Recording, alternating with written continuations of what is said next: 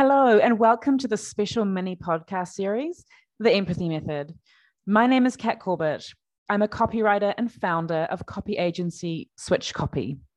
Here, we help you fill your client funnels with words that sell.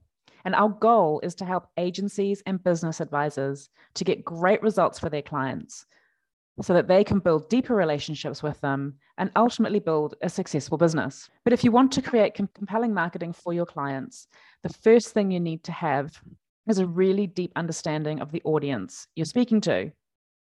Now, when I started out writing copy, trying to do audience research would drive me insane because I'd download these worksheets and use them, and there was just no juice.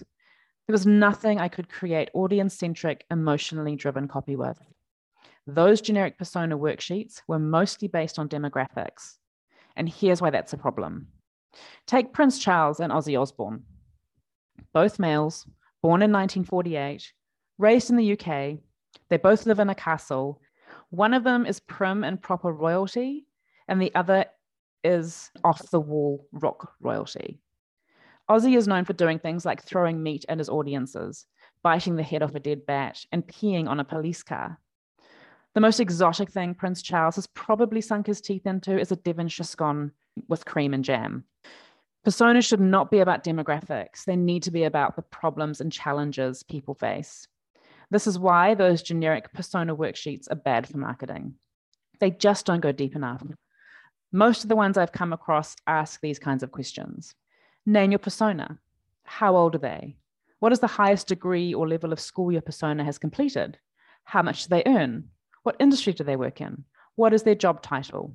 They don't seek to understand how a person is feeling and how they actually want to feel.